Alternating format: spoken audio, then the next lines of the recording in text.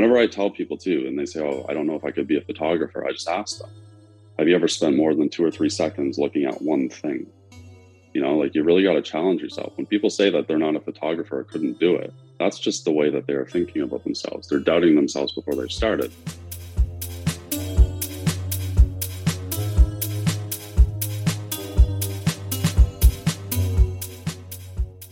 Welcome to the Flying Fruit Bowl, a platform dedicated to the discussion and exploration of art and the creative process. I'm your host, Ernest, and today's episode is the first part of a two-part conversation with the amazing photographer, Ryan Taylor. Residing in Canada, Ryan's work explores his inner emotions and often depicts desolate places that tap into the universal themes of isolation, uncanniness, and nostalgia. I had a great time talking to Ryan about his amazing work, and I really hope you enjoyed listening to this conversation too. Let's start where I start with everybody, is just tell us a bit about yourself and how you became a photographer. Yeah, so I got interested in about 2018.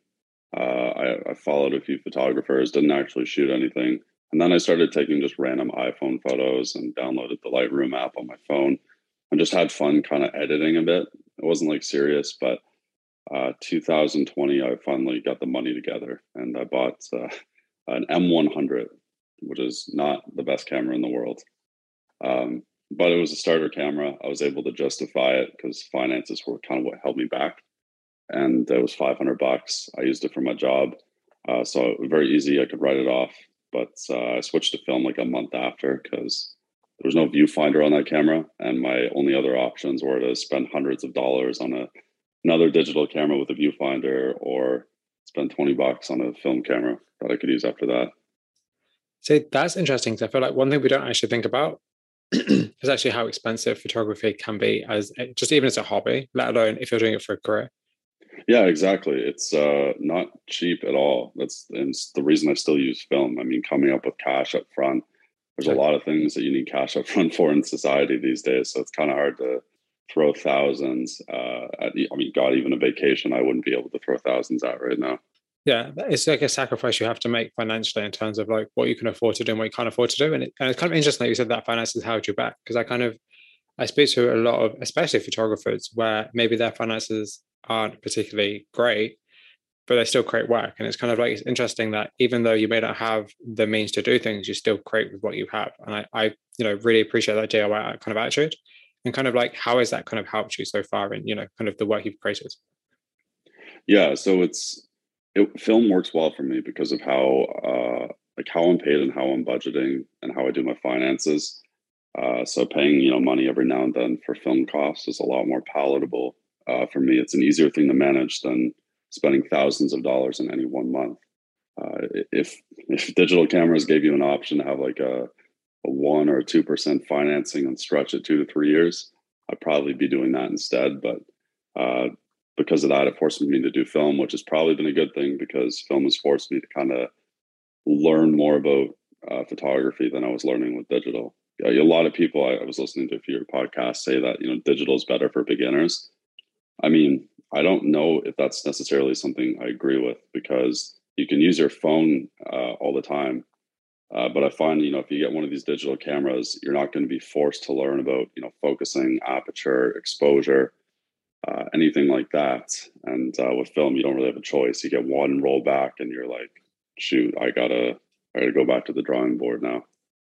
So that's actually a really interesting way of looking at it, because I'm definitely one of those people that I always say like digital is quote unquote easier. It's it takes a lot of the guesswork out of photography, which can be a good or bad thing depending on the way you're approaching it. But if you could afford a digital camera, would you buy one? Absolutely. So I do plan to buy one within the next 2 to 3 years once my finances balance out. I'm sinking basically more money than I've ever had into a house. This is part of the thing I'm renovating. Absolutely. Yeah, absolutely. Like, again, it comes back to priorities. Like if you've got a house to renovate, it's going to be a little bit more important than you buying a camera. Your priorities, are going to be in a different place. So, and not just that, like what you'll get out of having renovated the house is going to be a very different thing to buying a camera, Yeah, it'll free up a lot of cash once, you can do a thing, you refinance a house, you pull the equity out. So I'll be able to do that pretty soon. And with that, I plan to buy I want one of the Fuji medium format cameras. So I'm looking at, I think it's the GFS or the GFX. I think it's kind of interesting because I feel like a lot of people normally shoot digital because it's more. I think, in my opinion, I think film is actually is kind of more financially challenging because you have to spend so much money on film. Whereas in digital, it's just a one upfront cost. Whereas in film, it's a constant cost, no matter how much you shoot. Yeah, I think it depends what someone's doing and what they're shooting. So I like medium format because I get more depth of field choices, and it gives more like a 3D aspect to the photos, and it's a challenge. It's definitely, I got my first RB67 rollback, and that was very, very humbling. But it's something I want to do, especially with portraiture, because more options. And to get started with medium format, $1,500 will get you a Pentax 6.7 with a 105 2.8, which is an insanely good lens and setup. And each roll of film probably going to cost me $11, and then I go and get it. Even if I get the most high end scans I can get, that's going to be like under $40 to do that. So $50 for every 10 photos sounds like a lot, but how many photos do you actually post from a shoot when you shoot digital? Like true. I'd have to take a lot of photos to be able to justify that bridge and gap. But then I guess, not that this is which is better, one's better than the other, but I guess the offset to that would be that you can afford to shoot that many images on digital. You can afford to have thousands and thousands of images backed up on a hard drive and not have to worry about the cost of that because it's there, it's convenient. I would have to buy a new computer and a new hard drive if I had bought those cameras too. I can't. Yeah. I almost broke the bank buying this MacBook Air.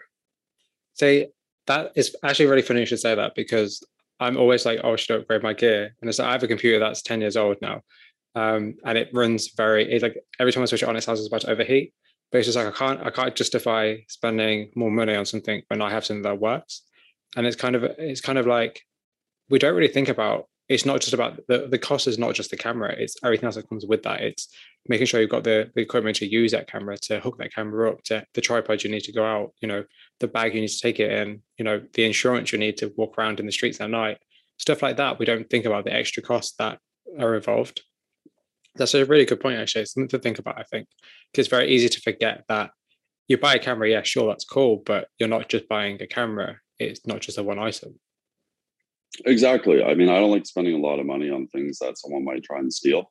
I always joke that if someone broke into my house, you'd pick probably the worst house to break into because nothing in here is worth anything. Like my most expensive camera, I think it's maybe worth $300 at best.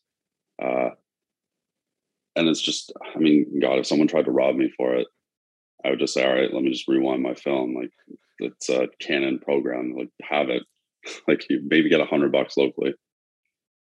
I like that kind of mindset, or I like that kind of idea of like, you don't have to have the best of the best and you don't have to spend thousands of pounds on things because at the end of the day, like if you can't afford it, don't buy it. That's the way I've always been raised that way. And this is the way I live. It's like, if you can't afford it, don't buy it. And even if you can afford it, doesn't mean you should buy it. It doesn't mean you need it just because you can afford it, And I think it's I'm very kind of interested because you've said about the fact you shoot film, because it kind of just says to me that like, rather than it be about the gear and it be about having the best thing ever, you're using what you have. Like, and it's more important for you to have the ability to create great work than it is for you to, because, like there's so many photographers you see or quote unquote content creators, if you want to have that conversation later, that have the best gear. They have like a Canon Mark, is it 5 that's out now, whatever it's out now, and they have £3,000 cameras and they have like the best lenses, but their work is kind of still mediocre. They're just shooting stuff everybody else shoots. It doesn't really say anything, or there's no depth to it. But they have the equipment. Yet we have somebody like yourself or somebody like so many of the photographers I talk to whose work, for me at least personally, speaks to me a lot more, yet you don't necessarily have the best gear. You don't have to have the most expensive equipment in the world to create great images. It's about your eye. Yeah, exactly. I mean, I'd probably shoot digital if I could afford digital, but it's just too much of a gap that I can't get past. And yeah, I think you're right too. A lot of the people that rely a lot on the gear, it kind of shows in their work. I mean, one of my friends has really, really good gear, but like he makes use of that gear. And it's definitely not a very common occurrence where people will, I don't know. I mean, I would even say his skill set is probably passing his gear, and he's got like that fancy Canon camera, like the R whatever with the I don't know, I think it's a 200 millimeter 2.8. I don't know, and I'd say he's probably already outgrown it, but I don't think most people would even make use of that properly.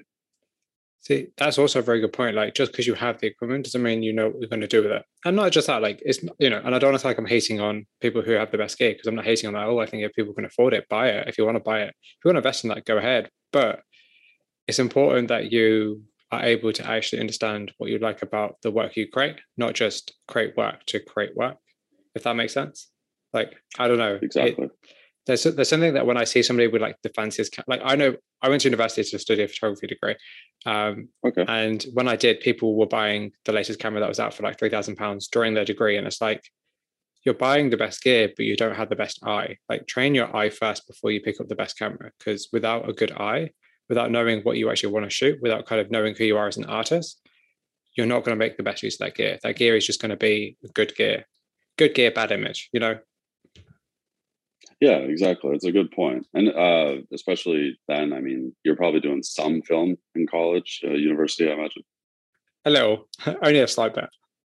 Yeah. So if trying to figure out, yeah, I imagine too, like even back like before us, learning to do photography in like the 80s. If someone had access to the cameras back then, I mean, I just bought him a Mia RB67. I'm not going to sell it, but it's definitely, I mean, it's got limitations for what I like to use. So I mean, I can't imagine learning on an expensive camera and then deciding you need a different one. And not just that, I think the problem with gear, even this is not meant to be about conversation heading very much towards gear, but that's cool. But it's like the problem also with gear is that once you buy the latest thing, you want the next thing. And it's like, at what point do you appreciate and respect the fact you have something to create with? And that's better than having nothing to create with. Exactly. I think that gets lost in the whole debate of film versus digital. Everyone makes it about cost, but I mean, there's a reason the subscription-based model businesses do well these days. Yeah. It's more palatable and it's easier for someone with a thin margin every month to throw $100 at film than upgrade their $1,000 digital setup every 2 to 3 years. But I also think without being very cynical, I also think it's a very convenient way for companies to keep people having to come back. If I think about something like Adobe Photoshop, for instance, or Lightroom, it's like it was so much better back in the day when you could just buy it outright and you owned it because yes, it was an expense, but you had it. Nowadays, you have to pay for it all the time. There's no cut-off point at which you just don't need it anymore and you become reliant upon it, which is, a great business model, but it's also a bit, I don't know. Even though I use it, I have Lightroom. I did have Photoshop, which I need to buy a new computer to get. It doesn't really sit well with me. I'm not a big fan of the whole kind of like, oh, we are going to force you to have to pay every month to use the service that we could have just given you for a lump sum. Oh, I agree with that fully. I mean, if digital is just a little bit cheaper, for me, it just happens to be on that fringe. Like different people have like different things. But I mean, if film was going to cost me $300 or $400 a month, well, at that point, yeah, I'll spend 1,000, like several thousands on a digital. But for me, like 100 or, $200 every 2 to 3 months, it's like kind of that perfect number where I don't really feel the need to go more expensive at that point. That's also good though, because you have like a limitation. Like, you're not going to get stupid crazy and start spending because you buy a digital camera and then you buy the light boxes and then you buy the studio lights and then you buy a studio space and then you buy a bag and then you buy new lens. You're just always buying stuff when actually the great thing about you right now is that what you can't afford and you work with that parameter. Yeah, exactly. Which is a clever way to do things actually, rather than just spending a ton of money and just being like, yeah, this is going to be great, and it turns out to be terrible. So anyway, moving away from gear slightly, because yeah. So, do you think photography is a form of art? Yeah, definitely. So I think anything that someone creates is a form of art. I know like people are talking about AI art these days. Yes, I hate that. I hate that so much. Do you? It's like if they created the program, sure, like that's art at that point. No, I would even go as far as saying like, I have a friend that makes these. So like NFTs, I don't like NFTs for photos. I think it's like horrible. But NFTs, and same thing with like digital apes. I think that's ridiculous. But there's a certain like NFT subsect where it's like actual coding. It's an actual like I had a friend explain it to me with what he did. but it's like you would buy this thing, and there was a certain chance that this thing would become a different thing. It's more of a video game than anything, but I like that sort of uh, approach to it. I would consider that an art because the way he does his coding and stuff, and the artists he involves to do like the design for it. I mean, those artists are getting paid a lot of money to draw up all these things, and his coding guys are making a lot of money writing up this code. Which, I mean, I think code is an art. I think a lot of things are an art that people don't consider. Even designing a house Oh is yeah, an art. absolutely, absolutely. I think that's a funny thing. Like, and actually comes back to a question I'll probably ask you in a second. But it's funny how like during the pandemic, people published lists of like the most important and the least important jobs, and art was like one of the least important jobs. And it's like, but if we didn't have art in the world, we wouldn't have anything. Like art permeates every part of culture, whether that is designing a house, designing packaging, whether that's prints on a wall, whether that's architecture. Art is ingrained in society, and I think without art, everything would be very boring and bland. And it's kind of funny how society doesn't really value art. And I kind of wanted to ask you, kind of moving on from that question, is like, do you think that society values photography? You gotta clip that quote that you just said too. I think that was a really good quote. The way you said that, the way you described like art there, that's a good quote. I don't know. Like I think generally, society will put too much value on certain big name photographers and kind of skim over a lot of like smaller name photographers. I follow probably about 500 people on Instagram. I think maybe 150 of them are photographers, and there's probably like 100 of them, and I would say that they are much better than I won't name names, but there's certain big name photographers that get a huge following, and I think at that point, like there's like a bell curve. Like they're good and they deserve like a fair bit of like appreciation, but then it goes too far up.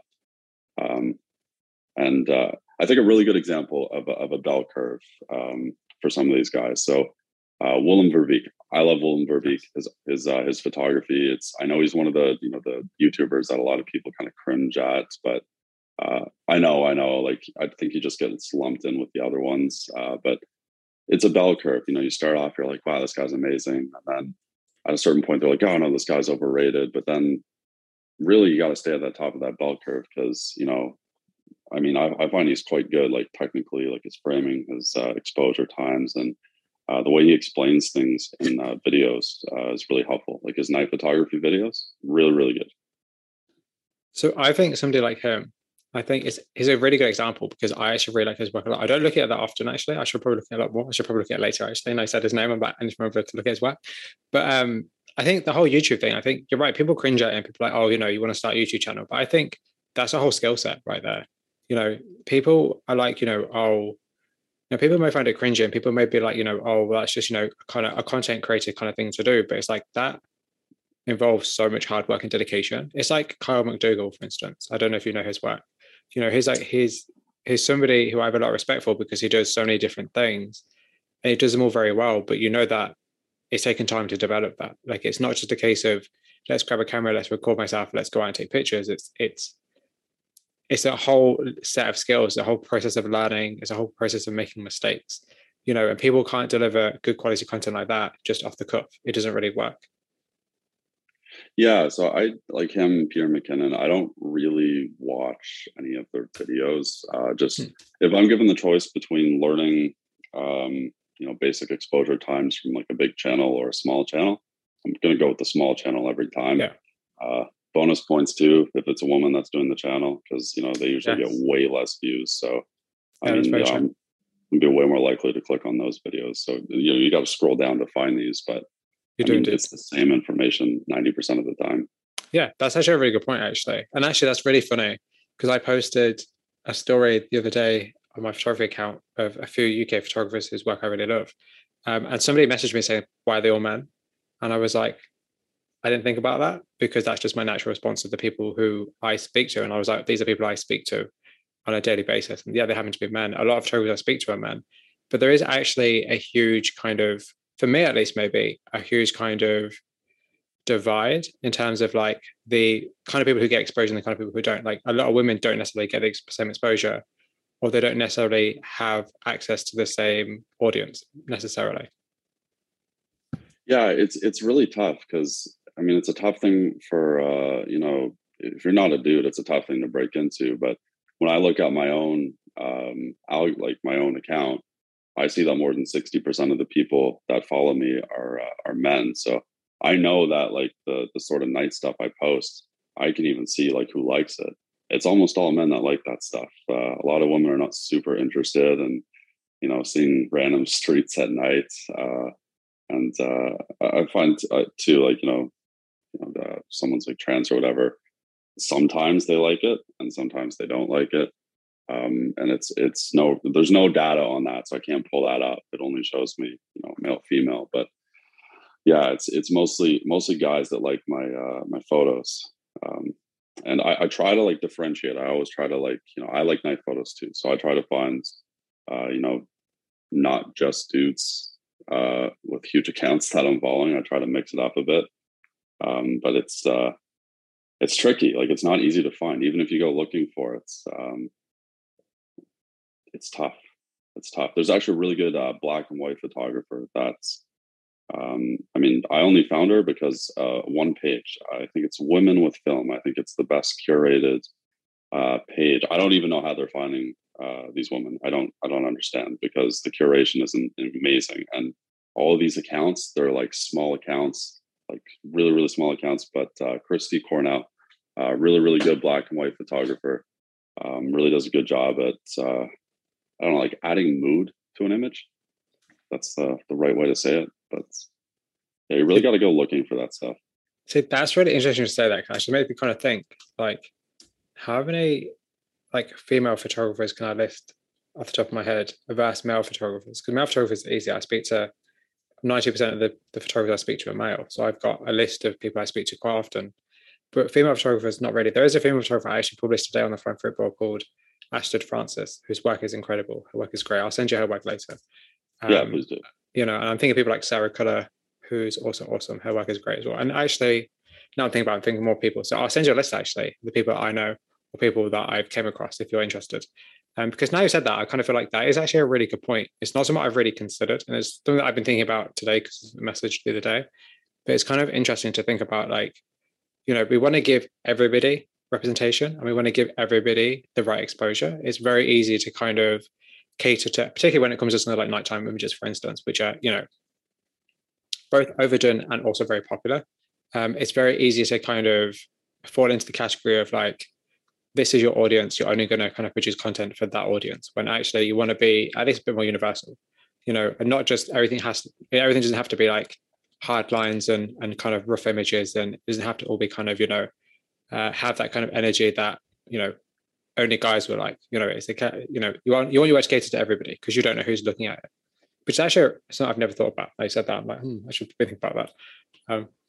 That's Yeah, interesting. it's like a self-fulfilling thing too, because Yeah, like obviously a lot more men do this stuff, which means a lot more like a lot less women do it, but more women would want to do it if more women did it, because when you look to find like an inspiration, I mean, it's got to feel a little bit like not great when you're trying to get into a field and almost no one that looks like you is has made it in that field or become successful in any way. Not saying that like they haven't become successful, but you look at the saturation, like almost all of the big name photographers are dudes. So that's probably like a little bit of a gut punch if you're not a dude trying to get into photography. that's very true. And now that I'm writing some names down that I'm going to send you later, because I'm just like, I've thought of a few people now, so that's cool. I can name at least more than two. That's good. That's a good sign. But Yeah. that's actually really interesting to think about, actually. But I think one of the best ways you can find that is if you find one artist, find who is following them and who they're following, because more often than not, the people who comment on an artist post or the people that follow the artist, as the saying goes, like attracts like. It's very, very true. One of the best ways that I find new artists is from comments and follows, because like follows like, and the day, it's just the way it works. So that's always a good way to find new and interesting artists that aren't going to be the most popular, that aren't going to be the most widely discussed, that aren't going to be, that overexposed.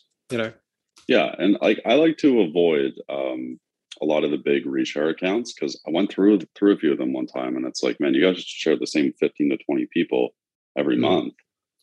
I mean, I don't know. I like to look for reshare accounts that share like a variety of people's work rather than just like the top 5% of people.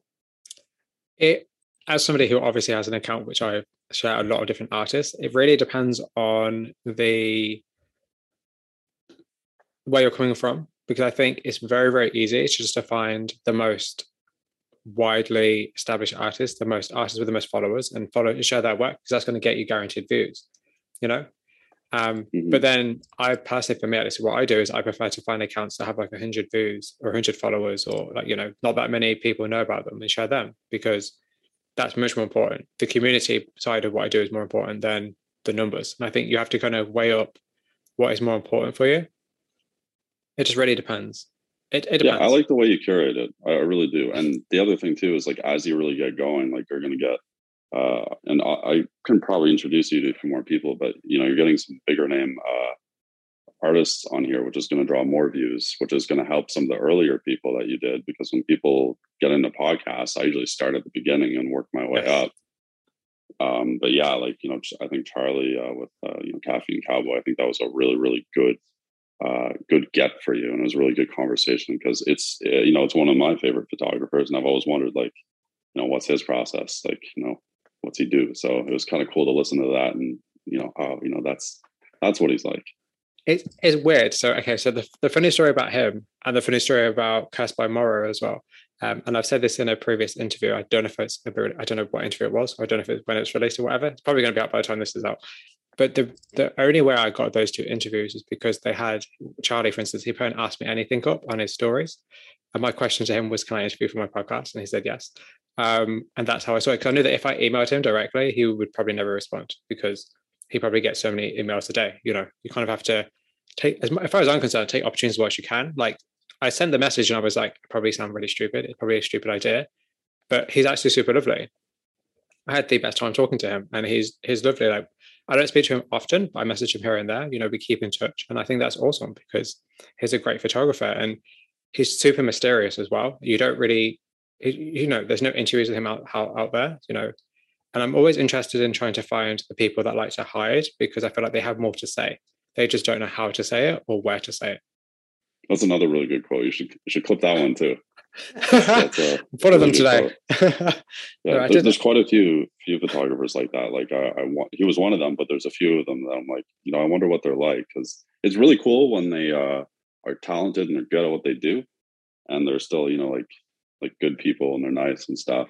Yeah, and I'm always surprised that people are so lovely. It sounds super weird, but I'm always surprised, because you would think that somebody like Charlie, who does have a really good following, and you know, who is actually in very many ways he's quite renowned. Like, he's just an absolute lovely guy. He's so humble, so down to earth, and he hasn't even been doing photography for that long. Like, he only started in the pandemic, you know. And if you think about like his success, like, it hasn't gone to his head. It's not being like, oh, I'm the best, and he still has stuff to learn. And I don't know. I just find people very fascinating, and I feel like the more people try to hide, the more I'm interested in them, because I feel like they have so much to say. They just don't know how to say it. Or, like, as I say to everybody, like, all I want this podcast to be is a space for people to talk about their work. That's all I want, you know. Like, that's it. So it's fascinating. Oh yeah, a couple of things to go back on. So like the early inspiration, I forgot to mention, there's 4 main accounts I started following that really kind of kickstarted it. Oscar Diaz. So he's sort of like I don't know if I would call him a street photographer, because he does a lot more, but New York-based photographer, really, really good. He actually followed me back like a year or two ago, and it was early on, so I was like, oh, this is cool. Like, this is one of my favorite photographers. I didn't expect that. So that gave me a nice bit of confidence. But he does some really, really cool stuff. And like early on, like that's what got me really kind of interested in it. Another guy, I'm going to butcher the pronunciation of this name, Vianditya Doanada. I'm sorry if he hears this. I screwed that one up. But his Instagram is, I'll send it to you. It's like Fuckerblad or whatever. It sounds like a swear word. It's not. He does really, really cool stuff. He recently switched to film. It would definitely be like street, but like night street. And that was my main inspo. And then 2 other people, Andrea Dettel. Her work is like, sort of has like a film type green cast to it. It's very interesting. I it didn't get me started on film, but it got me interested in photography.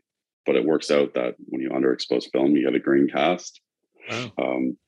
And then Microsoft Surf too. That's another big photographer that had followed me back at one point, which was, I don't know. It's always cool, like when someone does something like that. Because, anyways, but yeah, she's super cool. Does a lot of really cool.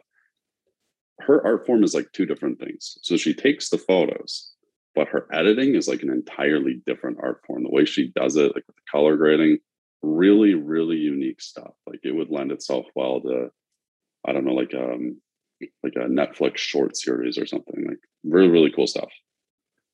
Have you ever seen the work of Visual Memories? I have not, but you should definitely send me that. I've added the list. Yes, I think you'll like it. Because like, so the interesting thing is that how weird is it that somebody following you could mean so much? That's like a confidence boost. But it's also interesting because do you ever consider that like you following other people could mean so much to them? Yeah, I always do. Like if I notice one person's always like, supporting my stuff. I mean, but like I've 1,700 followers. Like I'm not a big account. I'll still do it, and I would still do it if I had 100,000. But yeah, I don't know. It's a nice gesture. Because it's weird that something so simple and something that's so in very many ways so mindless can actually be so impactful. Like it's quite bizarre because I agree with you. There's people who have followed me. And I'm like, wow, that's incredible. But at the same time, it also doesn't mean anything in a way. It's bizarre. It's an acknowledgement. It's like waving at someone on the street. It's unexpected, but like if you know who someone is and they don't know who you are, I don't know. It's tough to say. Like I don't think I'll ever have the following of these people, but it's cool to have that sort of support, I guess. But would you rather have? But see, I agree with that, and I'm not. And as much as I'm trying to sound, I probably sound very cynical, but I also kind of feel like I would much rather have somebody that didn't follow me engage with me and talk to me than somebody following me that never talks to me. You know? Well, the thing is, these people all engage and with me more than a lot of the other people. Like I'll get people that will just follow me, never like any of my photos ever. And it's like, well, why would I follow you back? I don't even know if you like my photos or if you're just using like a software to get me to follow you Yeah, and then that's unfollow true. me. That's why I don't follow more people back because I can't stay on top of it. Too many people do that where they follow and then unfollow, and it's annoying.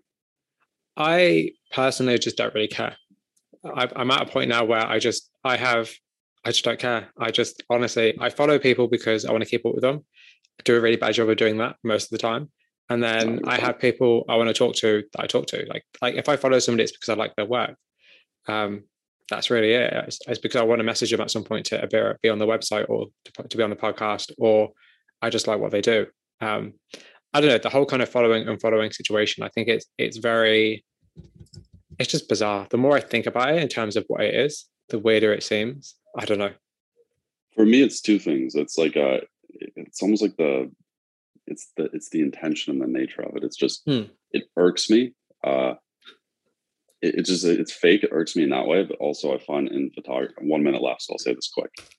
In photography, I find one of the biggest problems is that there's too many people that are just trying to show their stuff and they have no intention of engaging with other people. And there's a place for that, but I mean, look at the Grainery app. I mean, that's too niche. That's too niche. Too many people on there are just trying to share their stuff. They don't actually care about other people's photos. And I think the photography community needs to be a bit more supportive of each other rather than just, here's my photos. Oh, I don't care about your photos.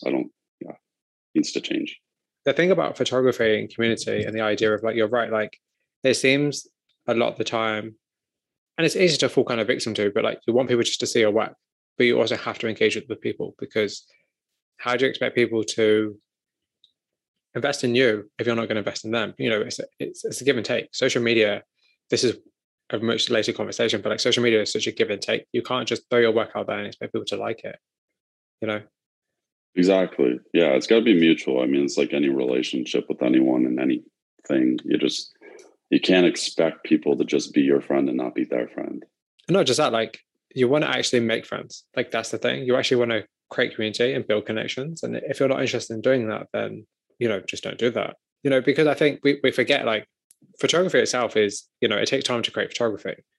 but it also takes time to build a relationship. So you're not just going to be best friends with somebody as soon as you meet them. You're not going to both just kind of hit it off immediately. You have to, it takes time for you to understand somebody, to understand their work. I think the one biggest thing I see with artists is that people expect, like artists expect, or some artists, should I say, expect people to understand their work without being able to show themselves. And I feel like as an artist, you have to be somewhat present so that people understand you, so they can then understand your work. Because if they don't know who you are, how are they going to understand your work? Or how are they going to kind of want to invest in your work if they can't invest in you? If that makes sense. Yeah, it makes good sense. I guess it's like you said about Charlie earlier. It's like, you're curious about him because you like his work. It's like we're always very curious about the person creating the images, because art is very much a documentation of a person's life and thoughts and emotions and feelings. So, you're essentially looking at the person through images. Yeah, and it's nice to put a personality to that sometimes. I find it's interesting. So, kind of getting to you and your practice, just a few more intro questions, I guess, would be like, what is the biggest challenge of being a photographer? Ooh, challenge. I've literally shot almost every single building and area at night. I'll drive around for 3 hours and I won't find anything. In fact, me and my two friends that we usually shoot with, for us to find anything to shoot now, we have to drive almost 2 hours through our province, and still like that's yeah, like well, that'll dry up very soon. Oh, yeah. That's actually really funny because there's a photographer I interviewed, I'm going to say 2 weeks ago. I can't remember when it was. I should probably know. His name's Ronnie Ackling, and he lives in Birmingham here in the UK. He's actually not that far away from me. And he said the same thing. Like his problem right now is that he's stuck in a rut because he's photographed everywhere that he can around him. And traveling is great, but it costs money. It's time. It's resources you may not have. So I'm just kind of curious, like, so how are you going to combat that? So like, what are kind of like, if there is any plans you have, like, what kind of plans do you have to kind of make sure you're still creating with what is around you, even if you've kind of done everything? Yeah, so I took a trip to Montreal, Quebec. I took two trips to Montreal, Quebec. One I flew, the other one I drove. So I took some shots of the metro, some shots around the city, and that was fun. But the timing, like the finances and everything, like Yeah. couldn't have done that at a worse time in my life. The finances after it's been mayhem. It's been mayhem, but I'm going to force myself to spend money to travel and get out, because the only way I could combat that locally is getting into portraiture a little bit. But I mean, there's only so much. I mean, I find film and portraiture is like not really the best way to get into portraiture, because even if you take a good photo, I mean, if you shoot at the slightly wrong time and someone's eyes are closed, it's not like I'm taking 5 photos in a row where I'll still get their eyes open. Like that's a $3 photo that is going to look terrible. Yeah, it's a huge risk. It's a huge risk, especially if it's something that you're not comfortable necessarily doing, not something you necessarily have experience in doing as well, particularly because I think taking pictures of people seems very easy on the surface, but it can be extremely challenging, because if you're shooting with a person who has no experience modeling, if you're shooting with somebody who's not comfortable in front of a camera, if you're shooting somebody at nighttime and you're shooting film, for instance, like all of these different things are going to present challenges all together combined. It's a whole different ballgame. So I definitely feel like that's a really good point you raised. And not just that, it's kind of like I've seen a huge shift recently within the last 3 months of a lot of photographers that I follow and talk to shooting portraits as opposed to just places. And I kind of feel like it's a good shift, I think. But I think it's very easy to get tied up in shooting one kind of image, or like being known for a type of image. Like, how do you, as a photographer, make sure you're evolving, but also having like your own signature style, or something where people can understand it's your work, if that makes sense. Like, how do you not keep yourself trapped in a box? Yeah, so I find some photographers are really, really good at, you see their work, it's them. There's quite a few people, but I'm going to name 2 people. One I see on Reddit sometimes that I don't even know the guy's Instagram. I just, when I see the photo pop on Reddit, I know it's him or them. I don't know. It's AA_battery, and it's just the landscapes. And there was another guy I found through Reddit. I have this one on Instagram, Neum Brickley. I think it's Neum Brickley. If you go in the people I'm following, you type in NIAM. Ridiculously cool landscapes, and I'm not particularly into landscapes, but those are really, really cool landscapes. And I find every time I see it, I know who it is. But like same with Microsoft Serve, the girl I follow, she follows me back. Um, I recognize her stuff anywhere. I mean, God, you could take a photo of a fridge. I'd probably still recognize it from the color grading. I find a lot of people have a lot of different things that become recognizable.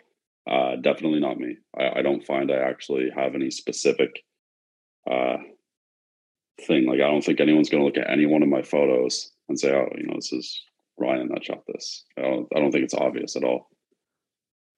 Do you want to make it obvious? Like, is that something you want to develop over the years? I don't know. I'm kind of all over the place. Like, I like variety in things, and it also takes a lot of effort and a lot of like skill and like thought to make your work very like visually identifiable. And Yeah. I just don't know if I like would be able to do that if I wanted to. So it's like, I mean, maybe a couple of my like long exposures at night might be identifiable as me, but I don't make it a big enough percentage of my work to really be, you know, something that is clearly me. So actually, let's get into your work a little bit. So for those who may not have seen it, can you just kind of describe the kind of work you create? I'll find it here. Yeah. Okay. So yeah, I take a big variety of stuff. It's hard to like categorize it. I would say like most of it that people see, the ones that do well, the ones that people see on Instagram are they're just long exposures at night. I don't have a light meter or anything like that. Sometimes I'll have a camera with a light meter, my Nikon F801S, but most of my cameras don't have working light meters when it gets that dark. So Oh. I'm like guessing most of the time. I don't really know how to explain what's going on in my head, but I don't have like a reciprocity calculator. I don't have like a light meter. I'm just kind of like doing this weird math equation in my head, like, oh, this feels like it might look good. And I think I'm just getting really lucky because like a lot of these things just come out looking exactly how I want them to. It's nice. It's nice. So I think that's really interesting because a lot of the people I've spoken to, like JC Fox, Nico Evermore, like Passe I spoke to in the past, who's a good friend of mine now. People like that, they shoot a lot of different things. They shoot a whole variety of images. And I'm kind of curious, like, do you ever worry that maybe you're shooting things that are too varied? Yeah. So I know that I sometimes take stuff that's too varied that is not going to appeal to certain like probably I mean I can tell when I post something and I lose followers, but it's funny. The ones that will lose me followers will also gain me new different followers. So I mean, I probably don't do the best job at trying to build my following because at the end of the day, regardless of how well something does on Instagram, I like posting my dumb little twilight Yeah. shots or my black and white stuff, and I know my audience doesn't like it, but I mean, I got to do it. So I'm kind of curious, like, do you consider yourself a professional photographer? Definitely not. If I wanted to, I could probably be a good real estate photographer. I think right now I'm the third best one in my tiny city, but that's not saying much. But like professional photographer to do it for work, definitely not. Definitely not. Like, would that be something you'd want to achieve? Like, would you want to be at a point where, say, like, for instance, you're selling prints, having workshops, teaching classes, that kind of thing? Was that something you'd be interested in doing? I don't think I really know enough to teach classes. Like I can pretty much tell everyone everything I know about photography within like an hour or two. Go shoot with them a couple times, and they'll get the hang of it, and then they'll evolve from there. But like the more nuanced, detailed, and technical questions, I can tell you what you need to know, but I can't explain what it is that you need to know. I can just tell you like you need to look up reciprocity failure. You need a tripod, but if you want to know what type of tripod or what is reciprocity failure, all I can explain is that the film loses sensitivity at a certain point, and sometimes films don't. But it depends. And then doing it for work, I don't think I would like to do it for work. It would be cool to sell more prints and maybe have like a photo in like a gallery or something like that. But I don't really have a strong desire to do like professional work. If I do portraiture, it's got to be like artistic. Yeah. It's got to be more so for like me and the other person than I need like paid work. I've had a few people offer to like pay me money to do things like weddings, I'm shooting a wedding in September, but I'm not really charging for it. I'm just covering the cost just because, I want to see like what my wedding photos look like. But if Yeah. someone wanted to pay me money to do a wedding, even if I had a digital camera, I don't think I'd want to do it. I think it would just not really be up my alley.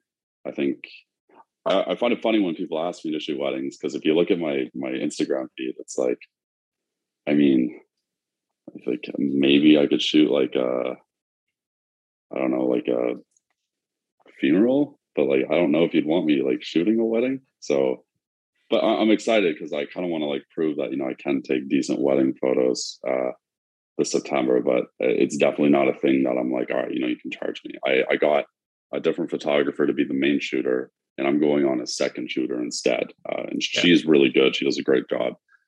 So I don't have the stress of like trying to nail everything. I can just get creative and do some unique stuff that may or may not turn out well. And that's a great way to go about it because you're giving yourself the flexibility to be able to try something new without any risk of actually having to produce incredibly great images for somebody's, memories that, you don't want to mess up because, if you mess that up, it's not going to be ideal. But also, I think that's very funny because I feel like as soon as you ask somebody you're a photographer, people automatically assume you'll shoot weddings. Like the amount of people who have asked me to shoot weddings, I'm like, I don't shoot weddings. And they're like, oh, you can make a lot of money. I'm like, yeah, but I don't care about making a lot of money. That's not why I create work. Yes, it'll be nice to make more money, sure. But I think sometimes people don't realize, or at least people who aren't artistic or who aren't in the art sphere, they don't realize that you can create work to create work. You can go out and take images because you want to go and take images. You don't have to make money from what you're doing. I think it's a huge kind of misconception that, oh, you're a photographer, you must shoot weddings, you must make a lot of money. It's like, you can just want to go around, travel around at night and take images for the sake of doing it. Yeah, I mean, I feel like that's probably like a consequence or side effect of society when so much of what we do revolves around, dollars and cents. For a lot of people are like, oh, we think you're good at this, so you should try and turn this into a profitable thing. And I think like that's just not the right mindset to have with anything related to art because, I mean, look at the NFT people. It ruins their photos, in my opinion, because there's even if it's a good photo, it's hard to be into a photo knowing that someone has created it to sell it as an NFT. I just can't really stomach that. But yeah, I mean, I think people should be careful with which art forms that they want to turn into income. Burn out really quick. I really agree because a lot of people actually ask me about my opinion on NFTs, which is funny. I'm like, I know nothing about NFTs. Don't ask me anything. But what I've always said to photographers who've asked me, I've said like, if you're going to think about selling NFTs as a photographer, then do something with your image that makes it more than an image. Do something that's going to animate it. Do something that's going to make it more, in very many ways, more of an art piece than just a photograph, because that's what you're going to sell. And it's not going to be everything else that's going to be on your website as a print. If someone's going to pay for an NFT, make it an experience for that person. So they're going to want to pay for that. Make it unique, make it actually an actual one-off piece rather than just be, oh, I have these images on my hard drive that I'm doing nothing with. Let's just put them into a collection and sell them. Because yeah, you can do that. That's cool. But, don't you want to give somebody an experience, not just an image, Yeah, exactly. I mean, like the NFT I talked about earlier, like that's basically a video game. So it's like not really entirely what it is. But I mean, the idea that someone would buy like an NFT of a photo, it's like, what are you going to do with that? Like, you have some digital fake house that you're going to put it in, or I don't know. I saw one interesting thing though. It was like a virtual reality gallery, and I don't like it for NFT, but I think it would be a really cool idea to sell uh, photos or prints. Just people were walking around, and the photos were hung up on this weird digital wall. But if you could actually buy those with real dollars and get a real print instead of, I don't know, a JPEG. Feels weird to pay for a JPEG. I can't do that. I kind of worry, I guess, in a way that like, why are people spending so much time and effort and money buying digital products when they could just literally just buy a print? Like, there are so many photographers, amazing photographers selling prints at stupidly affordable prices. But rather than buy from them and support small businesses, you'd rather just buy a JPEG from some random person of like an ape that you really don't care about. And that honestly, you're buying just for the clout. You're not even buying because you like it. You're buying it because it makes you look good for a millisecond on the internet. You know? Yeah. So I think a lot of that, I mean, it's no secret that a lot of the art world, for as long as we know, has been driven quite a bit by money laundering for different things. Yeah. And I Yeah. think what makes the NFTs so popular for money laundering is because it's so much easier to kind of hide that and get that through. I don't know much about the financial sphere, but I imagine there might be some sort of convenience to being able to launder money with how digital everything is these days. But again, like it's kind of hard if you're buying like 40 or 50 prints from different artists versus one painting that's $1 million or a digital photo of an ape that's $300,000. And like it's all like Ethereum or Bitcoin. So I mean, I don't really know what goes on with the whole Bitcoin, Ethereum, money laundering. Like I know that there's something there. Don't really know what it is, but I think that's why NFTs sell as much as they do versus digital or like prints from like me, for example, because you'd have to buy so many prints to launder money that it would be probably more suspicious than if you went and bought like a car. I just feel like why not just not launder money and why not just buy prints because you want to support artists? Why not just do that? Yeah, I think it's because most of the people with lots of money that want to support artists. I think most of the money in art is not from people that want to support artists. I think Oh yeah. I mean, I don't know what the percentage is. It could be 50-50, but I definitely don't think an overwhelming majority of people with money supporting artists necessarily, even like people like me, would be like not even a blip on the radar, just because I don't even know if someone like Willem Verbeek would be anything more than a blip on the radar for some of these people. Yeah. He makes darkroom prints. Like, I mean, that's the other thing too. I'm much more likely to buy someone's darkroom print than a digital print if they're a film photographer. That's why I feel weird selling like my prints. I would buy someone else's prints. I have nothing against someone doing like prints off the website darkroom, but I just think it's so cool when someone makes a handmade print in the darkroom. I would pay 3, 4, 5 times the money for something like that because it's literally a one-off. So that's actually very interesting because there's an artist I interviewed a while back.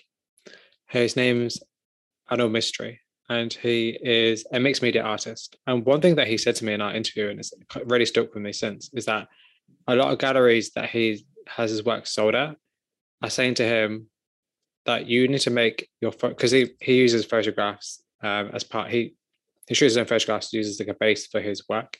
His work's incredible, but a lot of the galleries were saying to him that you need to make your photographs more into pieces of art than just photographs because that's what's going to make them sell. So the idea of making something that's handmade, making something that is going to be unique, making something that is more than just an image that is reproduced, will make it more of a piece of art. And people value art more than value just a solid photograph. Unfortunately, it's just the honest truth, Mm-hmm. It's just the way the world is. But it makes me at least always think about like, so how can you offer something more than just an image? Like, what else can you do to make it a piece of art? I think a very simple thing that a photographer can do, even if it's a digital print of a film photo or a digital photo, just sign the back and date and number it. Like every print I do now is dated and numbered, and the ones that I've sold that are not dated and numbered, I know which ones they are. Like they're the first or the second. Yeah. Like I have it on my notes. I track it all. That's why I stopped using that darkroom website because it's impossible for me to track it. I can't say that this is 1 of 10 or 2 of 10. So now, like, when I do stuff, I want to make sure that it's a trackable number. And I don't want something I sell to be something that anyone can buy anytime. Like, I'd like my prints to be able to hold some value. Like my Larry Electric print, I've sold, I think, 2, maybe 3 of those. I will never sell more than 10 of those. At least as 8x12s. And if I do another run, it'll be at a bigger size. It won't be at 8x12. Yeah. So like those people that own those 2, I think it's 2, and I have a third one here. But the people that own the 2 Larry Electric prints, like those are 1 and 2, and there will never be like another 1 or 2 like that. Yeah, it's about exclusivity. It's about giving something to somebody and saying this is the only copy, or like there's only a limited number. Scarcity improves value. It's obviously very obvious when you think about like limited edition prints of artists and kind of the amount of money people can pay for limited edition stuff. But I also kind of think like, do you ever worry that maybe your art isn't accessible to everybody if you're selling limited editions, or if you're selling stuff that's a lot more scarce? Well, my art is my photos are cheap, and they still don't sell for the most part. So, I mean, if someone really wants, like, I mean, a couple of my carnival photos, I think I maybe sold 3 or 4 of, but there's plenty of value or options, I guess. I mean, all people have to do is like send me a message. Let me know if I can get one of those done, and I'll print the rest of the run and then sell them as that. But I don't think there's enough demand for accessibility to be a concern right now. And because it's cheap, I mean, like what I do, like locally, if I don't have to do shipping, I'll do 3 for 20, and they're in frames at $20. So like I don't really make much money on that, but Yeah. like locally, I mean, the idea that someone would want to hang like a print that I took, I mean, I think that's pretty cool right now. And I would like to think if they're that interested in my work and they're going to support me like that, I would like that the thing that they bought would be worth more, whether it's like 50, 60 years or whatever, because none of us are going to be around forever. See, that's true. And that's actually just very true. So I have a print here actually by a really cool artist called Honor the Film. His name's Eric. And I paid the most expensive print I own. It wasn't a crazy amount of money, but it was more money than I would normally spend on a print. But we actually kind of haggled the price, which I don't know if I should really be saying this on the podcast, but we kind of haggled the price a bit because he said to me, like, because he's from Germany and I'm obviously in the UK, he was like, I would love to have my work on somebody's wall in the UK. So I'll come down on the price a little bit. And I was like, cool, that's perfect for me. It's still more money than that, I'm happy to pay that money. And it was kind of just interesting because the value of actually having that work on somebody's wall is actually a lot more significant than the amount of money you can make, the profit you can make off that image. So I think that's really interesting. And not just that, you have to remember, like, for instance, I'm definitely going to check out your prints because I'm going to buy prints, some more prints at some point. I'm moving out at the end of next week, the week after next. And I need to see what space I've got. And then I'm going to buy loads of prints because I want to there's so many cool artists I see that I want to buy their work. So it's like, I'll definitely check out your work because I'm guaranteed you'll have images that I'll be very interested in. But it's kind of like, it's always nice to have your work appreciated by people. And it's nice to have your work in print as well. I think not enough photographers do. Anyways, let's get back into your work because we've kind of danced around that subject. So are there any particular kind of themes you're drawn to in your work, like, or kind of particular locations that you're drawn to? Yeah, so I'd say like the overarching theme in everything I do, whether it's like a daylight photo or a photo that's black and white, night, twilight, any sort of shot. The one theme would be sort of like a desolate, empty type of theme. Like I go for something that's more like melancholy, somber, that sort of thing.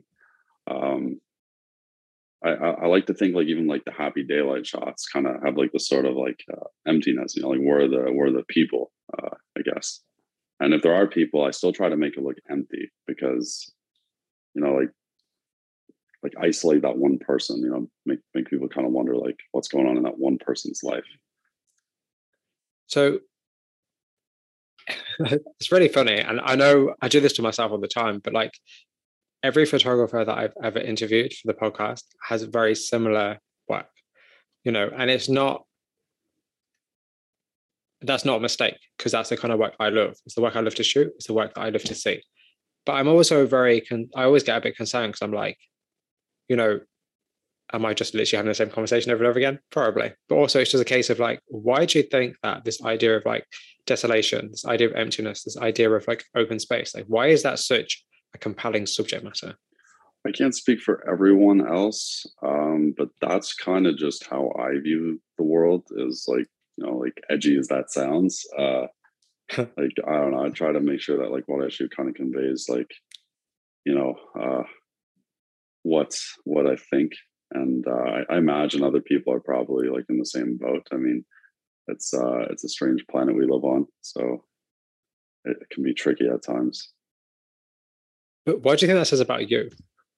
I've had a very a lot of people have had like very difficult lives. A lot of people have had very like probably much more difficult lives. I mean, Like there's no question about that. But uh, I think the uniqueness of my situation growing up, I don't think that too many people like have been subject to that same sort of unique level Mm. of like their life might have been way worse than mine, but like mine is so unique and weird that even for like humans' sake, like it's still strange. So I spent trying to go like the least amount of details possible, but I spent a Yeah, of lot course. of my Yeah, life absolutely. like isolated. The first 13 years of Yeah. my life, it was in a joint custody thing. When I was at my Oh, dad's house, so it was my dad and my mom. My dad, absolute lunatic, violent type of human, and then my oh, mom, she was sweet, really good. Her husband at the time was fine. That changed later, but anyways, the first 13 years of my life, my dad was constantly, whether it was legal, physical, he was trying to take me away from my mom. He made sure to threaten me all the time from like age of like 2 to 3, right up until the day where I left. I'll get into that in a bit, but uh, this meant that I was never allowed to have like friends over. Rarely I was allowed to have friends over. I wasn't allowed to make calls outside of the house.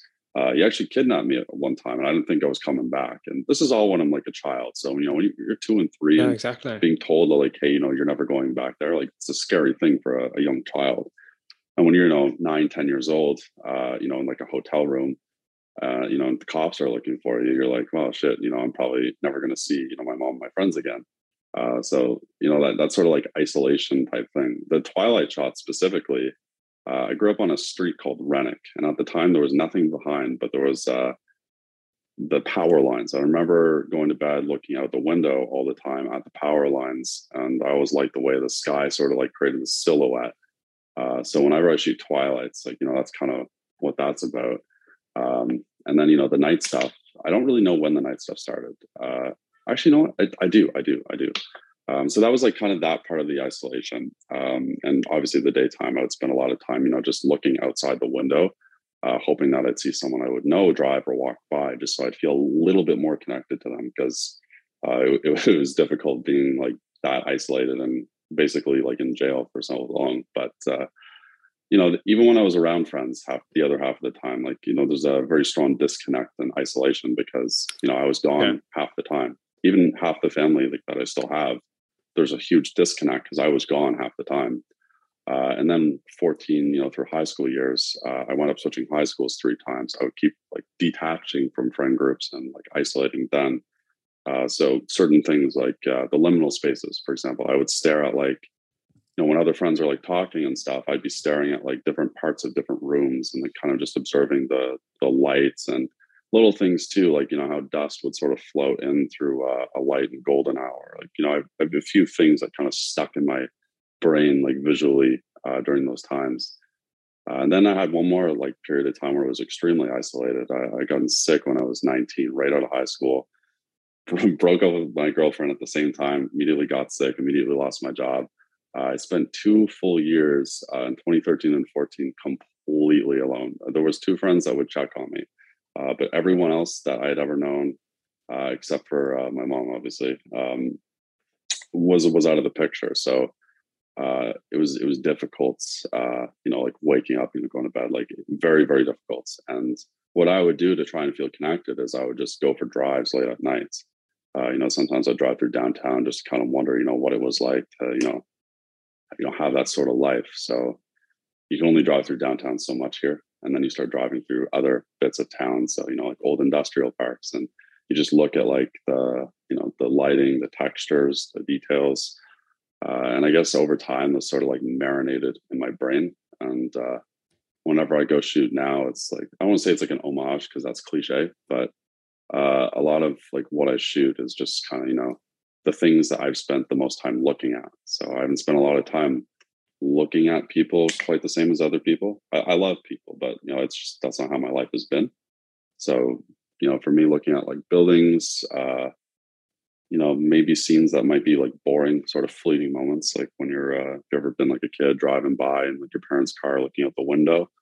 Uh, I always try to like ask people, remember those things that you would just look at and it was just like a split second. Even in day-to-day life, people that walk through things like subways or streets. And I think a lot of photographers do a really good job at conveying this.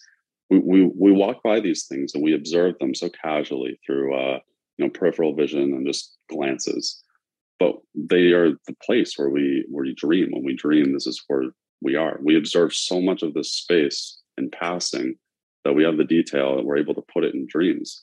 And a lot of these photographers, they're just snapshotting and doing that, and I'm doing the same. And whenever I tell people too, and they say, "Oh, I don't know if I could be a photographer," I just ask them, "Have you ever spent more than 2 or 3 seconds looking at one thing?"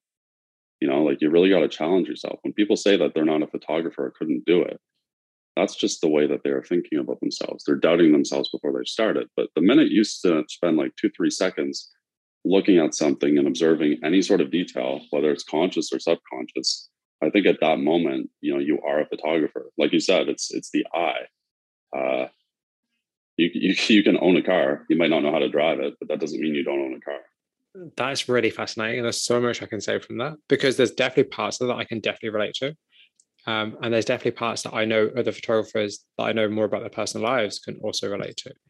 And I think it's really fascinating, because then photography in a kind of some form is like almost like a form of therapy. It's almost like a way for you to kind of, as I always say to everybody anyway, like art is, and I said this earlier to somebody on the long voice message, but all art is like a way to externalizing the internal. That's what art is. It's a way for you to show your inner emotions, show your feelings, show your thoughts. I really like that quote. You should clip that quote that you just said. I've said it better before somewhere else, but that's what it is. You're externalizing your internal mind, because that's all that art is. It's just a way for you to process your thoughts, your feelings, the person you are, which is why I say, when you're looking at an image, whether it's a painting, whether it's a photograph, like you're looking at the person creating it. Every image is a self-portrait, whether you're involved or not. And I think we forget that. That's another really good quote. I'm sorry I keep doing this, but like, you're saying a lot of really good things that like really, really good quotes there. Like, I love the way that you explain those things. It's really nice. I appreciate that. It makes me sound like I know what I'm doing, which is perfect. I've done this a long time, so I guess it's a good job that somebody likes what I'm saying. I'm glad. But I just kind of feel like I'm very passionate about art, because I think we forget how important art is, not just to society, but also to the people who create art. Because at the end of the day, like, as I say to a lot of artists, I say, this is your life. This is not just you, let's shoot an image on a random Monday. Like, this is your time. You're spending your life doing this. And, that photo shoot you spent 3 hours doing, like, that's time you're never going to get back. So you actually have something to show for it. It might not be the best image ever. It might not be something you like, but it's a dedication. Art is a way of living. It's not just something you do, in my opinion. Yeah, that's perfectly said. I don't know. That's perfectly said. As I always say, I'm just a random guy from England. I know nothing. That's all it's one of those things where, like, we're all random people. All of us. That's so funny. Like, so many people say that back to me when I say that. They're like, we're all random people. I'm like, okay. I just feel like, there's so much I want to say. So I'm kind of interested, actually. I guess it kind of almost goes back to what we said before about photography being kind of like male dominated. But I also kind of wonder, like, the more I talk to photographers, especially male photographers, the more I kind of notice that there is a huge trend of photographers who shoot wide empty spaces, of photographers who go out and shoot at night. And I kind of almost wonder, like, do you think it's related to the idea that in society, the way men are treated and the way women are treated are very different? And the way that men have friends and the way that women have friends are very different. Because I've had this conversation with a few people, and someone once said to me, like, men are taught to be alone. Men are raised to be lonely, which is a very interesting way of looking at things. It's not necessarily the right way, but it's an interesting way. Do you think that plays a huge role in the way in which not just you, but other people take pictures and what they choose to take pictures of? Yeah, I mean, I guess the culture changes from place to place. I find, over the last few years, since 2015, people like trans people. I don't know if it's people who are trans or trans people. I'm not sure what the right way to say that is, but I find like that sort of emergence has kind of caused women in general to be more open to more like feminine aspects of men. And it started with the pink shirts, and then, fashion became a lot more popular for men. So I think as those things started to bridge and form together, at least where I live, by the time I got into photography, things kind of changed quite a bit. With that being said, I think a lot of the guys that are drawn to shooting the stuff I shoot, they might be in that same boat, but it's really tough to tell from the photos. Yeah. Yeah, because like how do you know if what you're shooting is a reflection of how you're feeling, or if it's just a certain aesthetic you like? Because the whole liminal space aesthetic, especially, it's quite strong, and it's there's a community there, and it's always compelling anyway, whether you can relate to it or not. But I don't know, like just from the people I know and the people I talk to on a day-to-day basis, it's kind of interesting how I actually do really think that mental health and life struggles play a huge role in the kind of work you create. I think there is actually, in my mind at least, an interesting link there. Yeah, I definitely agree with you. I definitely agree with you. I love the looks of some of these like liminal space background type things, like, Stanley Kubrick inspired shots. But I always wonder, like, what each person's individual take on it is. I feel like that's why we need to talk to people more, I guess. That's why we need more community. We need to we don't need to, but it's nice to understand the person behind the work, because I feel like you just learn so much more about the imagery talking to the person. Like, for instance, like I never would have known that really interesting and very, crazy, and that's with due respect, like crazy backstory without having spoken to you. Like your images are beautiful and amazing, but like knowing you as a person, like that's super interesting, because that makes you think of like there's so many other things that I'd be interested to talk to you about that could be completely different conversations that got nothing to do with photography. I think it's kind of, in my mind, I feel like we all want to connect and communicate, but I think we're very good at not doing that.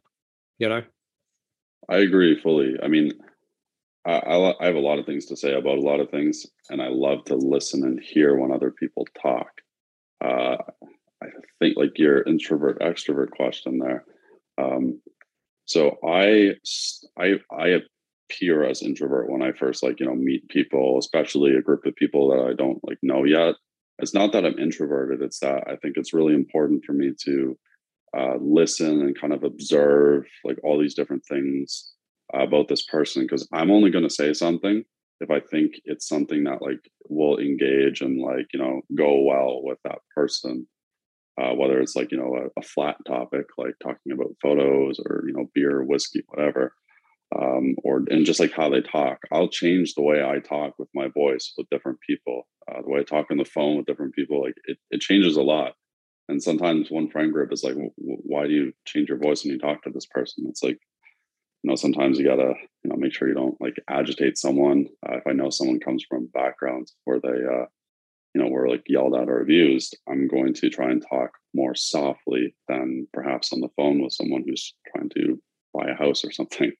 But yeah, like when I talk and I start to engage with stuff, like it's all about that. Like there's a lot of people I've like known briefly, and I would imagine many of them would be surprised I would remember the details I do. But anyone that I've ever spoken to at any point in my life, I remember so many details about that person, like personal details. Like when people open up and tell me things about themselves, I just don't forget it.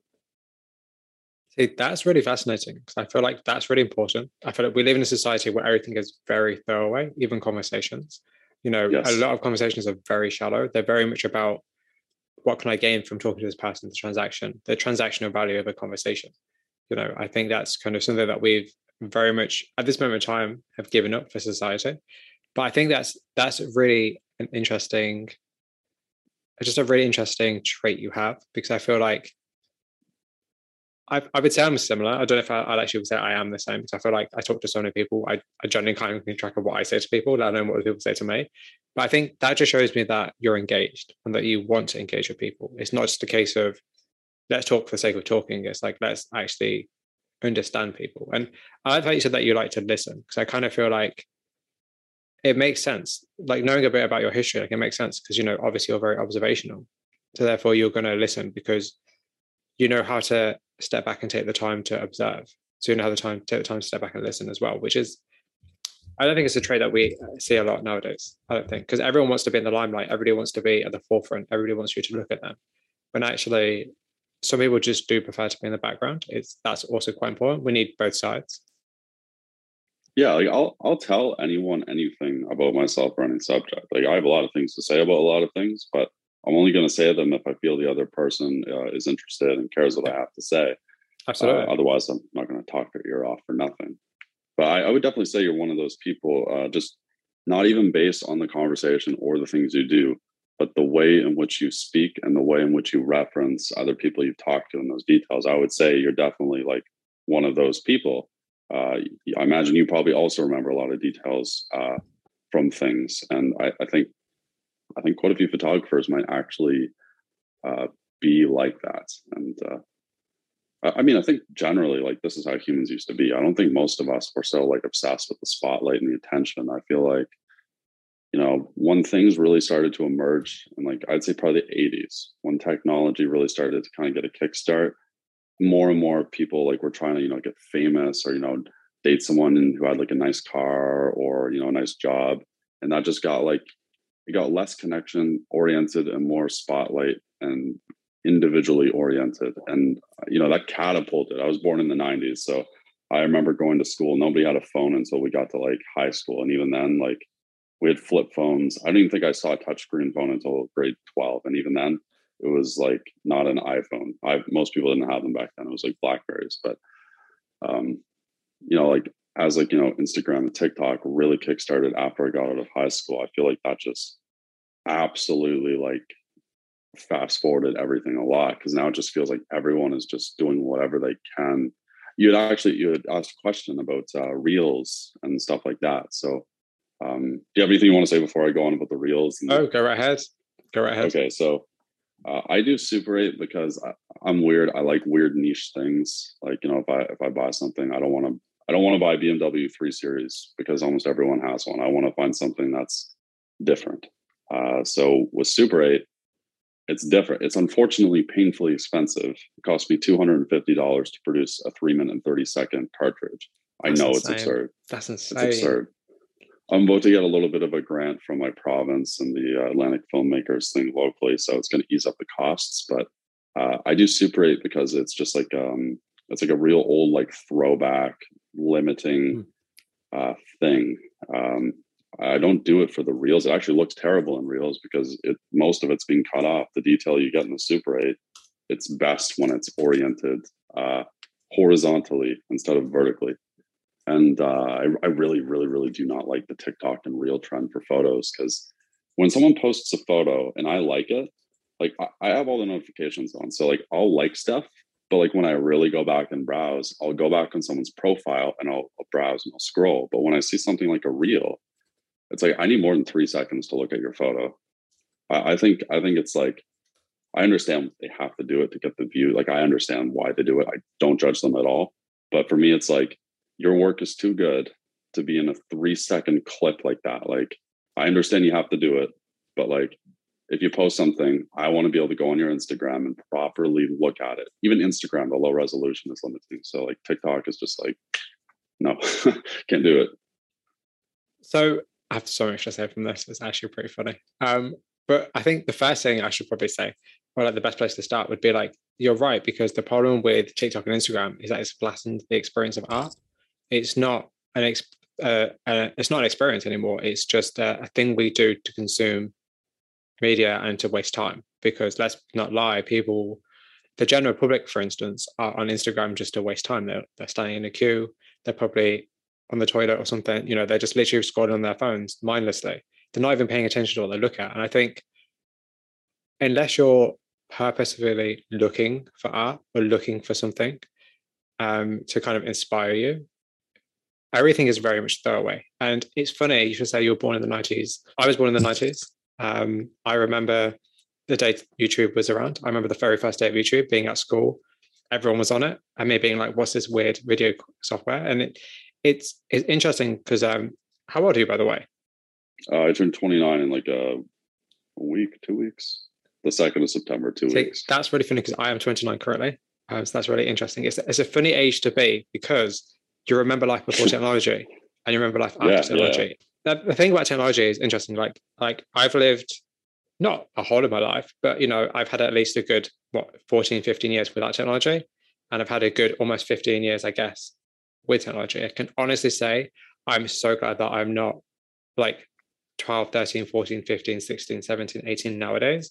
I think technology has completely ruined the experience of childhood, and it's completely ruined just the human experience, full stop. I think it's so hard to have any kind of attention span nowadays. It's so hard to pull yourself out of the internet. Like, how would you do that? Because everything, even society as a whole, is now ingrained so deeply within the internet itself. And I kind of feel that's quite sad, which is why when people shoot film, which is why people shoot Super 8, which is why when people do stuff that seems very nostalgic and seems very physical, like that's why I think it's so important, because we have to remember that things digitally are great, but that's not the only way of living.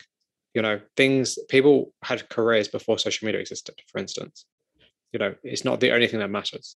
Yeah, exactly. I think you brought up a really good word twice there. You said purpose twice, and I think that is anytime you open up your phone for anything, I think people should ask themselves, why are you opening up your phone? Are you opening up Instagram? Okay, what are you opening up Instagram for? Why do you have Instagram? What do you use it for? I think if you're using it to, look at fashion or look at your friends or look at photos, it should have a real purpose. Even if that purpose is just because you think something's funny and you want to go watch some funny videos to laugh, that's good for you. Or if you want to, I don't know, maybe there's a celebrity that you like, follow them. But I think a lot of people get into this rabbit hole where they follow, these celebrities, and it's just like it detaches them from like what humans are supposed to be like. Not that these celebrities are not humans, but what we see from these celebrities on these platforms is not good. And I think also that makes art much more difficult, because if you're trying to create art and you're competing with celebrities with huge platforms, I would probably urge most people to be very like selective about which famous people you follow and which brands you follow. Like, if you follow a bunch of celebrities, try to unfollow, like try to cut that in half. Try and like make sure the ratio is more balanced on what you see when you open up your Instagram page, because it's probably also not good for someone's mental health when they're constantly being peppered with people that have droves of like money or looks or whatever. Because in small doses, sure, but if you're opening up something like that and then you're going to a 9 to 5, I think that just completely crushes any motivation, whether they realize it or not. I also think a lot of the dudes, and I know some of the photographer dudes do this because I'm nosy. I like to look at this stuff, but people got to stop following some of these Instagram models. I think it's really, really, really unhealthy. And another thing too, not to go on too many different topics here, but back to like the women in photography. I've spoken to quite a few women in photography about this, and the woman with film page, their big thing is they don't post selfies, and I think it's really important that they don't do that, because I find if you're a woman who's perceived as conventionally attractive and you have a lot of photos of yourself, the types of followers you're going to attract are sometimes going to reduce your value to how you look, even if you take excellent photos. And you're not really left with a choice, because to grow the following, you have to post those photos. And then women who feel that they are not attractive, even if they are, who don't post the photos, they don't get the same following, because Instagram prioritizes faces. That's why you see like the celebrities and stuff so much. But it's really hard to get a foothold in that field. And a lot of the women, they feel like they have to do this, and if they don't feel like they're attracted, they feel like their art's not worth what it is, because the likes and the numbers. And yeah, I think it's a very toxic social media environment we live in for a lot of days. And I think it subtly presents itself to artists and photographers regularly. And I think the best way to help each other out with that, whether you're a photographer or not a photographer, is to just try and cut back on the amount of your social media use that is used for things that are not intentional, and cut back on the celebrities and the ultra wealthy, or the models, the unattainables, if you will. So again, there's so much I can say with that, because it opens up so many different topics, and these are definitely topics I'd love to talk to you about, like delve into further in the future, like for sure, because there's so much to talk about there. There's just so much to like Yeah, There's just so much that's probably discourse and not just so even yeah, just so photo much. There's related. just so much to open up, and there's just so many different tangents that you can go on, the different kind of ideas and thoughts, and kind of like important conversations to have as well. Like, that's the thing. But one thing I wanted to say, like, I think I don't want to tell people who to follow and who not to follow, but I would Yeah, same. ask people to think, why am I following this person? Like, why are celebrities important? And why do you want to spend your time, as I always say to myself, like, why do you want to spend your time watching somebody else live their life when you're not living yours? Like, don't be sold somebody else's dream when you could be taking the time to make your own happen. Like, it's so easy to watch somebody else and want what they have, but you're not in that position. That's not you. You have to remember you're only responsible for your life, not anybody else's. You can watch people drive around in fancy cars, have the nicest clothes, travel to the most exotic places. There's nothing wrong with that. And there's nothing wrong with wanting to aspire to be like that, but you will never be that. And I think that's the distinction you have to make. It's particularly with something like photography, where you look at the idea of, like, somebody might have the best gear. Doesn't mean you're going to have the best gear. Somebody might be taking photos in a location you want to visit. Doesn't mean you'll ever get to visit that place. Like, for instance, Iceland would be an amazing place to go to. But it's also like, you can shoot great images around you. You don't have to go to fancy places to create great images. I used to really, really think that if I lived somewhere else, if I lived in America, for instance, my images would be great. I'd, be so much more popular and successful because American aesthetics are super fancy and all the rage. There's a huge trend for that. And there's just a huge kind of desire for that, I guess, really, which is something I definitely want to talk about later on for sure. But I'm kind of like, I think really it comes down to escapism.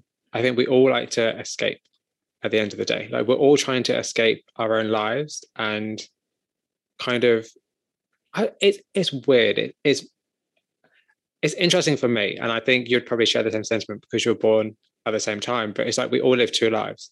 We live one in real world and we live one online, and they don't connect whatsoever. You can be whoever you want to be online, but that still doesn't mean that you're not the same person you are when you're not. If that makes sense. I don't know. Well, I also want to say everything that you just said after what I just said, Yeah. like, that is literally the exact intention of what I said. Like, you took it exactly where I intended, like, with the connection. But yeah, you're right. I mean, you're right. I think we have a very similar ways of looking at things, because I feel like I agree. Like, don't get me wrong. Like, I think I personally do not care for celebrities. I'm not interested. I don't follow any celebrities. I'm just not interested, to be very honest. The people can live their lives however they want. But I just feel like being famous, I'd rather be known. See, I'd rather be famous for being, I'd rather be well known for impacting people in a positive way than be famous for nothing. I'm very lucky. Like, I don't find money to be the pinnacle of my value. The conversations I have are much more important than the money I make from the flying football, for instance. I hardly make any money from it. And that's fine, because for me and the way things are, like, that's not what it's about. It's about the conversations, about meeting people. It's about sharing great art. It's about talking to people. It's about, there are things that are more important than money. And it's a shame we live in a society where money is kind of like the ultimate, which is, unhelpful for many people because they don't have that, I think the money drives the fame too. Like, I think it's better to be respected. Like, if money was not a thing, would someone rather be respected or famous? Because the fame loses its value if it's not connected. I think, like, for me, I think also, without going off too much of a tangent and without getting too personal, but like, I came from a very low income background. So the value of money to me is so different to people who may have had a different lifestyle. Like, I feel guilty about going on holiday because I'm like, that's money I could have saved, or that's money that, somebody else could have spent on food or whatever. But at the same time, it's like, you don't miss what you don't have. And if you're raised with not a lot of money, I think you kind of look at life very differently. Like, to me, of course, having money is nice. Of course, having fancy stuff is nice, but it's not necessary. It's necessary for your bills to be paid. It's necessary for you to have food. It's necessary for you to have a few small comforts of, like, going out and, like, being able to do photography, for instance, is a luxury. Like, it's not something that we need to do, but it's a luxury. And I don't know, I just wish people were just a little more grateful for the smaller things. I think too many people are invested in, this is a completely off topic, it's anything to do with photography, but this is cool. But it's kind of, people are so invested in just this idea of living in such a, just like a fancy way, or like, even stuff like Costa coffee, like you don't need Costa coffee, it's just not a necessity. But we've become kind of desensitized that, like, oh, you must do this, you must do that. If you don't go on holiday every year, what's wrong with you? It's like, I've never been abroad and I'm almost 30. I'm going to go abroad this year because I finally was like, okay, I need to go abroad. But when I tell people that, people are like, well, why not? Or how not? And it's like, do you not realize that costs money? Like, I'm the same. I have not done any. Like you're lucky you had two parents who could afford to pay for you to go abroad. Like I didn't have that when I grew up. People forget not everybody lives the same way. Not everybody has the same access to things. And it frustrates me sometimes because I know, like, there's people I know who are like 18, 19, and they have literally anything they want. And it's like, you don't understand how lucky you are because not everybody has that. And they'll moan because, like, this is so off topic, but it's fine. But they'll moan because, like, maybe, they couldn't go out with their friends or whatever, or like, they couldn't buy some designer goods or whatever. And it's like, you should be grateful that you have parents who are willing to pay that for you, who can pay that for you. Hey, you're lucky that you have parents that have a job, because if you're in a situation your parents didn't have a job, they're not something you'd ever have or be able to attain. So I just feel like people need to remember, like, not everybody has the same access to things. And sorry, this is very off topic, but it's kind of like, I don't know. I just wish people were a little bit more, I don't know. I just wish people were a bit more caring. They weren't so wrapped up in themselves, but they have to remember that everybody else also does exist. Because as you said earlier, we are definitely at a point, and especially affects the arts as well, that it's all like, look at me, look at me, look at me, look at me. It's all very about attention. And it's like, it's not all about attention. It's also about giving back. You have to also, I don't know, you have to also be, I don't know. Okay, I don't want to go with that. Anyway, ignore that, scrap that. I don't know where I'm going with that. But I don't know. It's something I'm passionate about. I just don't like people who moan about stuff that doesn't matter. I think all that stuff does relate to photography. I feel like none of us make enough money to really have the freedom to appreciate the things in art as much as we probably would otherwise. That's true. But then I also feel like, but if you did have the money, would you spend it? Oh yeah, it's the other thing. I mean, I feel like a lot of people would rather spend that money on like a Balenciaga sweater with a bunch of holes in it. But ultimately, I think like every person I know that has, the money to, like, buy everything they need. Yeah. Like, these people, I know people, for example, they own really, really nice watches. They have, really nice BMW, but they're not buying like, they could go and buy a Ferrari, but instead they have a bunch of art pieces. So those people are out there. And I think there's like a certain threshold. Once people have like the things that they really, really want, that they feel good about, then they'll start buying art. But unfortunately, even if you have a low threshold, it's hard to meet that these days. Like a lot of people would buy art if they could just afford to pay their rents and some food and buy some clothes they want. Yeah. 100%, like 1,000% agree with that. And I think it's kind of funny how it's a slightly off topic, but it's also something that somebody posted ages ago on their stories that I saw, and I actually screenshotted it. But it was a tweet from somebody, I don't know who the person was, but they're saying how it's funny that people who are rich that don't need to actually worry about money would always turn to art as a form of making more money. Like, it's funny how, like, the thing about artists, like, there's three things you need to be a successful artist, in my opinion, and that is time, space, and money. It's like, if you lack one of those things, you won't be able to reach the full potential of your work. And I think it's a shame that there isn't more funding for artists, and it's a shame that there aren't more opportunities for artists, especially photographers. I think photography is such a good quote. Huh? Just before that quote gets lost, like, that was a great quote that you just said. Okay. The thing that photographers need: time, money, and space. It's just an observation, I guess, more than anything that I've kind of come to, because I talk to a lot of artists. I even just in myself, and the thing, it's funny because it's like you look at a camera and it's like £3,000 and you think to yourself, cool, when I have £3,000 I'll buy that. But like, when you have £3,000 you don't buy that because you've got other things to spend that money on. It's kind of like, just, I don't know, it's weird because it's like, you can have, I don't know if this is a good thing to say or not, but I feel like, I don't know. Okay, right. Yeah, I'm going to go on a ramble about something that we don't need to talk about right now. Anyway, let's get back into your work. I do apologize. So, actually, okay, so talking about, or at least kind of jumping off the discussion of the idea of reality and the idea of kind of escapism, especially, like, do you consider your work to be an exploration or escapism? Sometimes it's escapism for sure. If I'm going through a stressful day or not feeling great, usually I can't shoot if I'm not feeling great. But if I'm stressed and I force myself to go out, it's escapism. Now, probably not a super popular thing to say, but usually I will smoke quite a bit of weed, and if I have to drive, I obviously won't really do that. But usually someone else will drive, in which case I'll also drink as well.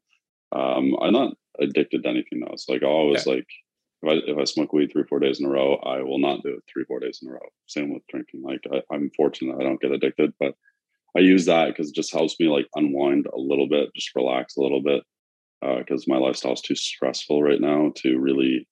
I mean, I didn't shoot at all in the month of August. I almost quit photography in August. That's why I had everything archived. Yeah. Oh, is that why? It was just like one thing after another, whether it was like a work stressor, a finance stressor, and it just all that stuff just kept piling on. And I was like, all right, I'm gonna archive everything. I'm gonna stop using social media for a bit, and we'll see what happens. So you live in Canada, right? Mm-hmm. So that's interesting because I actually assumed very stupidly, well, not very stupidly, but probably very sillily. Is that a word? I don't know. But I assumed you were from America because your work has a particularly, or at least a kind of American aesthetic, if you understand what I mean. And I'm kind of curious as kind of like what your thoughts are on that, because there is a huge fascination with the American dream and the idea of America being this very fascinating, wide open place of fantasy, I guess you could say. And kind of like, what do you think about that? And is that something you actually care for to present in your work? Yeah, so definitely have that same sort of like, south of the border, but I've never been to the US. The US, I find fascinating. I'd love to go through the US and shoot a lot. And not just places like California or New York. I mean, I want to shoot or Chicago. I want to shoot random towns in Wisconsin, random towns in Arkansas. Like, I want to see like all of it, because that's the other thing. Like, you go to the US, all the cool stuff has been shot basically 1,000 times. Yeah. So, it'd be cool to go there with like, a set of eyes from someone who doesn't live there and try and find something. Same with one of those people where I live. But locally, I mean, I think what makes Canada cool to shoot, at least where I live, is probably the wildlife. Like if you're a wildlife photographer and you haven't been to New Brunswick, you're missing out on probably the best hidden gem. Our landscapes too are absolutely killer. And a very short drive. I mean, that's the other thing. New Brunswick, you can drive 8 hours and still be in New Brunswick. Like that's how big our province is. Like if you want to drive from the north to the south, it's like a 12-hour drive. Meanwhile, I can drive 2 hours to the east and get to a place called Nova Scotia. Nova Scotia has something called the Cabot Trail. A lot of excellent photographers in Nova Scotia as well. PEI is another one. PEI is kind of interesting. I'll get into that. But Nova Scotia is really, really cool if you're a wildlife photographer, landscape photographer, and you haven't been to Canada. You got to go to New Brunswick. You got to check out Fundy. You got to check out St. Andrews. All those places. And then you also want to check out Nova Scotia for the Cabot Trail. But I wouldn't rule out PEI because PEI is less than an hour and a half away from me. You take a bridge, you go over, it's called the Confederation Bridge, nothing to do with the US. You go over there and then it's just a small little island. You can drive around the entire island in a day. It's mostly farming and agriculture. They've got some pretty good photographers there too, but it's just a very unique, different, and minimalist type landscape. So if someone's into minimalist photography, whether you're doing color, black and white, PEI in the summer, or I don't know much about farming, but whenever the crops get cool, definitely a cool place to visit. See, that's fascinating. It takes 12 hours because I always forget how small the UK is compared to places such as America and Canada. Because here, like, I don't even know how long it would take you to drive from one end of England to the other, but it won't take that long. If I drive 2 hours, I'd have gone through so many different cities. It's insane. Like that just makes no sense to me. Like how you can, it's like Texas, for instance, like 4 hours in Texas driving, you're still in Texas. It makes no sense. Like that's insane. Just the vastness is insane. And it's actually really funny because I was talking to an American artist called Trills a couple weeks ago, actually. I said to him, I don't know if people are aware, but here in the UK, it's cheaper for me to get a flight to Europe than it is to get on a train to go somewhere else in the UK. Yeah, that sounds about right. I could literally go. The price for me to get to Toronto is at best $300. $700 I can get to Scotland. It's insane. Like, it's absolutely insane. It's bizarre. So it's just like, if I want to get on a train to Devon, it's going to cost like 300 quid. Like either way, it's like 300 quid, 200, 300 quid. If I want to get on a plane to Spain, 50 quid maybe. And it's just like, that makes no sense whatsoever. And it's weird, because one thing I would love to do in the future, because I don't drive because I'm an idiot, is I would love to tour the UK and just take pictures around the UK in different places. But I'm going to have to save a lot of money to do that. That's going to be expensive. Actually, it would be cheaper for me to literally fly over to America and travel around America. It would probably be cheaper than it would be to do it in the own country that I live in, which is pretty funny. The timing will work out well, though. I mean, you'll probably meet some pretty cool people by the time you get to the point where you're doing the traveling, where the traveling will be way better because you'll be able to meet up with all the different people. So what is interesting that I actually really want to do in it, well, there's two things I really want to do in a few years. Actually, there's quite a lot of things I want to do in a few years. I have a lot of really cool plans for the future. But one thing I would love to do is go down to Oregon in America, because I know a lot of photographers from Oregon who live close to each other but never meet up, which makes no sense to me. I'm just like, why would you not do that if you literally live within 20 minutes drive from each other and you all have cars? That makes no sense. But I'd love to go down there because like the sense of community there is so good. And also I'd love to create a photo book. I think I've said this publicly. If I don't, I have said it publicly. So in the next 3 years or so, I really want to create like a photo book for photographers, because I meet a lot of photographers. I know a lot of photographers, and one thing everybody wants is their work in print, but they can't always afford to have their work in print. Not everyone can afford to have a book published of their work. So I was like, well, why don't I just create a photo book with everybody's work in, have like some kind of annual or something. So it has everybody's work together. Like that could be really cool. You know, something I'm thinking about is, I don't know when I'm going to do it. I don't know how much it's going to cost. I have no experience with any of that kind of stuff. So it's something I really want to work towards. I think it'd be really great. It'd be a great way for me to get back to the people I've spoken to, yourself, for instance, or just, you know, people who want to have their work published. I think it should be a fun experience, I think. I don't know. If that's something you'll be interested in the future, let me know and I'll put your work into it. I don't know. I like this idea of, as I mentioned earlier, and as we've spoke about previously, like just the idea of bringing stuff into the physical world from the digital space. Because I think it's important to remember that having your work physically and having things in your hand is also important as just having your work online. You know, I think it's so easy just to give yourself over to the algorithm. I think it's very easy to do that, you know. Anyways, so your Dead More series.